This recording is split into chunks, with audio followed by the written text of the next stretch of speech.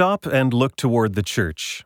A stone in memory of J.E. Haig is lying by the path before you. Its lettering is still clear and easy to read.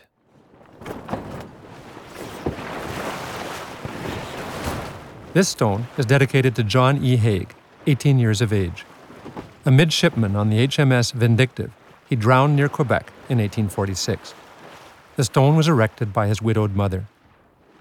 Haig, a young officer in training, was greatly appreciated by the British officers on his ship. They placed a stone plaque dedicated to his memory in Quebec City's Anglican Cathedral of the Holy Trinity.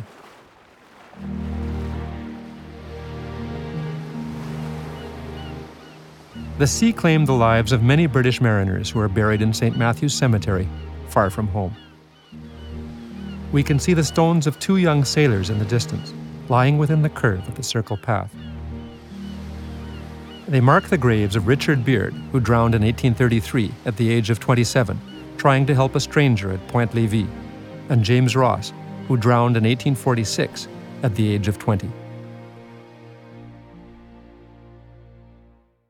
Continue along the path a few more steps, then turn around and look to your left.